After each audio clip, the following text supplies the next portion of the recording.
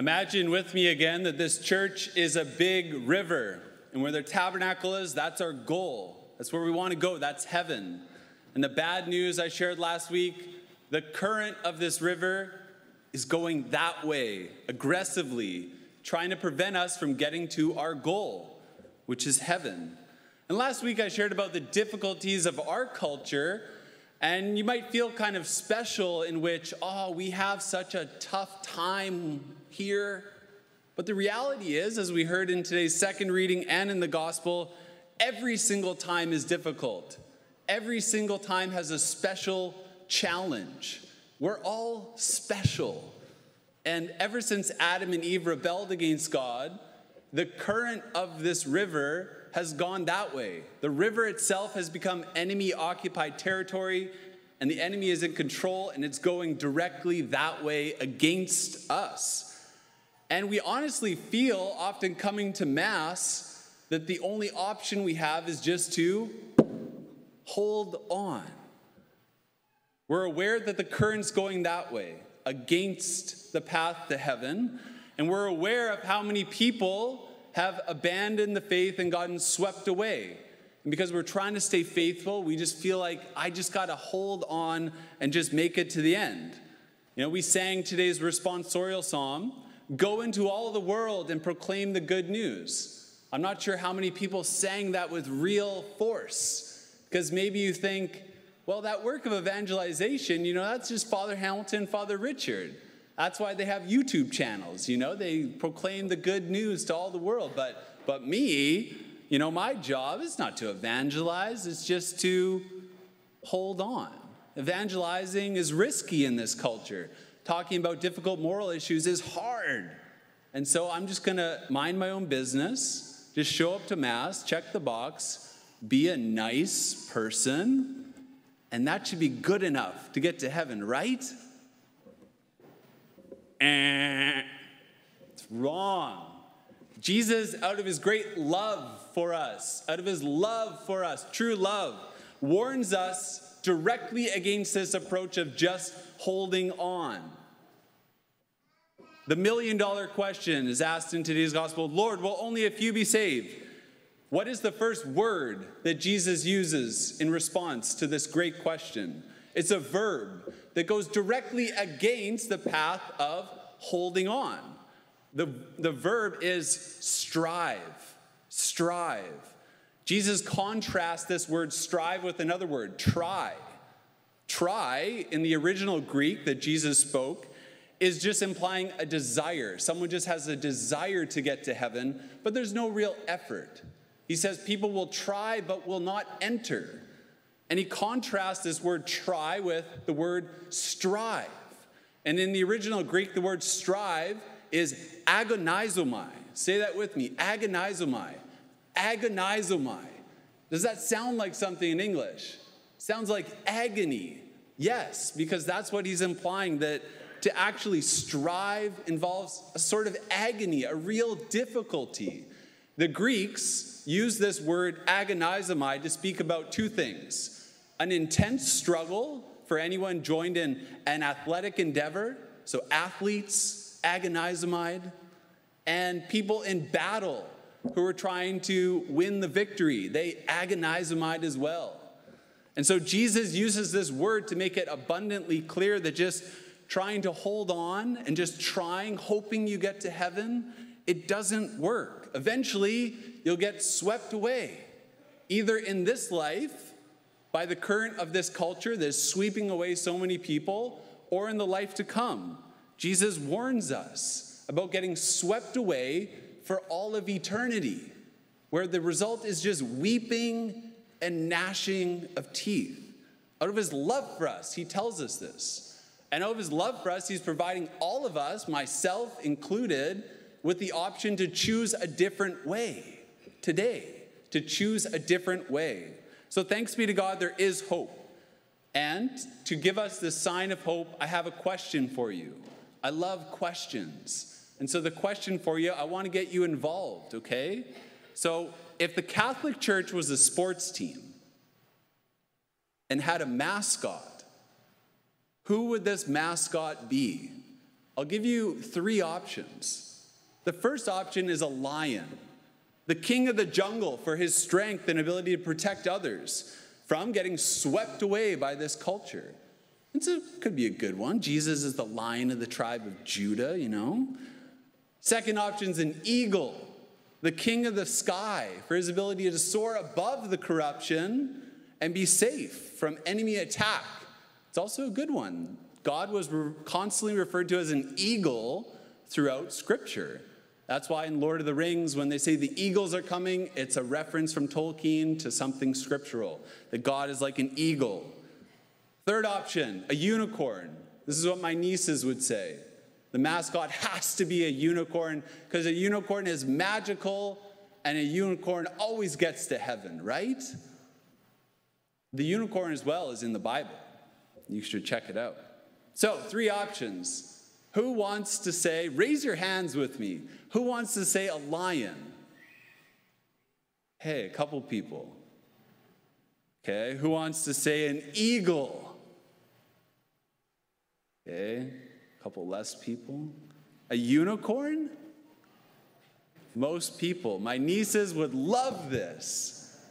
Well, as you're getting to know me, you're all wrong. Okay, you're all incorrect. I already told the answer last week.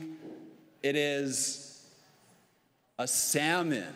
Yes, he's back. And this time, he's got a friend, okay? So, this is our salmon. The mascot of the Catholic Church, the sports team. And this is his friend. Okay? So, we have 2 friends here. Okay. To explain, because I have a real purpose in showing this.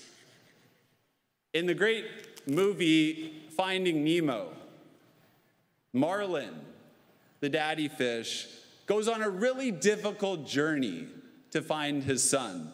Lots of dangers, threats, unknowns. Thankfully, though, in this difficult journey, he has a friend. So this is Marlin, and this is Dory. During a really difficult time, Marlin wants to give up. He's just like, done. What does Dory say? Hey, Mr. Grumpy Gills, when life gets you down, do you know what you got to do? Just keep swimming, just keep swimming, just keep swimming, swimming, swimming. What do you got to do? You got to swim. So Dory is a true friend to Marlin.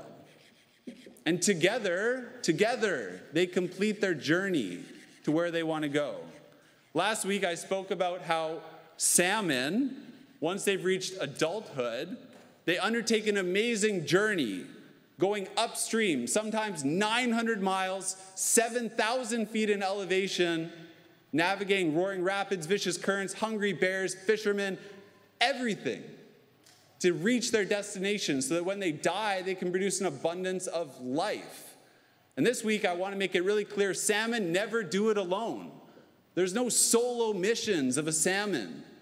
When they reach adulthood, they swim together. They always go in groups. They always do it as a team. Every salmon, in a sense, you could say, has a Dory.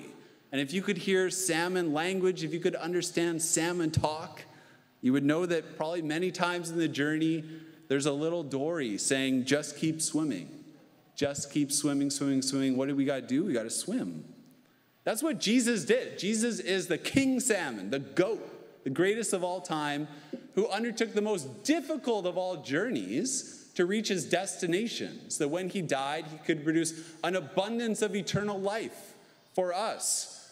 But Jesus never went alone. He always had a Dory. He always had someone to journey by his side, even on the way of the cross, even at the cross. John the Beloved is the Dory of Jesus, the beloved friend who is by his side, telling Jesus, just keep swimming, just keep swimming, swimming, swimming. And if Jesus had a Dory, and Jesus is perfect, well, what about you and me? Are we exempt from this? No. And so the question is, do you have a Dory on the difficult swim to heaven? Do you? Can you name this person right now? Who is your Dory? Do you have someone who's telling you to just keep swimming upstream against the culture? Do you have someone swimming with you? Not just telling you, but living it out with you, side by side. Do you have someone that reminds you of today's second readings when times go really hard? Hey, we're undergoing this trial, but it's for a good reason. God is treating us as sons.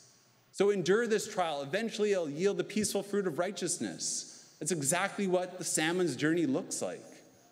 Do you have someone to strive with you, side by side, rather than just try? Do you have someone like that to say when times are hard, just keep swimming, swimming, swimming, swimming? 2 days ago, Lois Umali, the head of youth ministry, got married here. And to roast her husband during the homily, I said that I shared in the interview that I asked Neil, why do you want to get married to Lois? And he said, Lois really wants me to get to heaven. That was his reason. And the way that it was kind of put, it's kind of funny, like, oh, is that really the reason? Because I want you to get to heaven too, Neil. But Neil actually took today's gospel seriously. Lois is Neil's Dory. Lois is the person that cares above all else for Neil, her husband, to get to the destination. She's going to continually be by his side, striving, not trying, striving to get to heaven. So, do you have someone like that? Do you have a Dory? Are you a Dory for someone else? That might even be a harder question to answer. Who are you a Dory for? And would they say that you are Dory? If this is not a reality for you, it's okay. Corpus Christi, we want to do something about it. That's why we're here. We're here to change the world. And one of our core values is called evangelical hospitality. Simply, it's having a whole bunch of Dories, people that are willing to help others strive to get to heaven, to journey with each other side by side on the difficult upstream path to heaven. That's why we're here, to live out evangelical hospitality, to have a whole bunch of Dories so that we know we're never alone in the difficult journey to heaven. And imagine what would happen if every single person here chose to be a Dory for someone. Imagine what that would do to our parish if every person intentionally chose to be a Dory to someone else. Imagine the impact that would not only have as up for a parish family here, but also the culture in this area of Vancouver. The impact. We have a parish picnic next weekend. Imagine what it would be like for people to say, wow, there's something special happening at that picnic. They seem to be really alive. They seem to really like a family, striving for some great goal in life. That's what we want at Corpus Christi. So my brothers and sisters, the Catholic Church is really a sports team. We really do have a mascot, the salmon, and we really do have an opponent, the enemy, Satan. And he is trying to do whatever he can so that we don't strive. So we give in to discouragement or despair, to give up on the journey. But the truth is that Satan is terrified of us. Satan is terrified of Dory, people that are willing to help others strive on the narrow path to heaven. He's terrified of saints. And so we have an opportunity today to choose to be like Dory, to stand up and to strive with others on the narrow path to heaven. To keep telling people, just keep swimming, swimming, swimming, swimming. What do we got to do? We swim.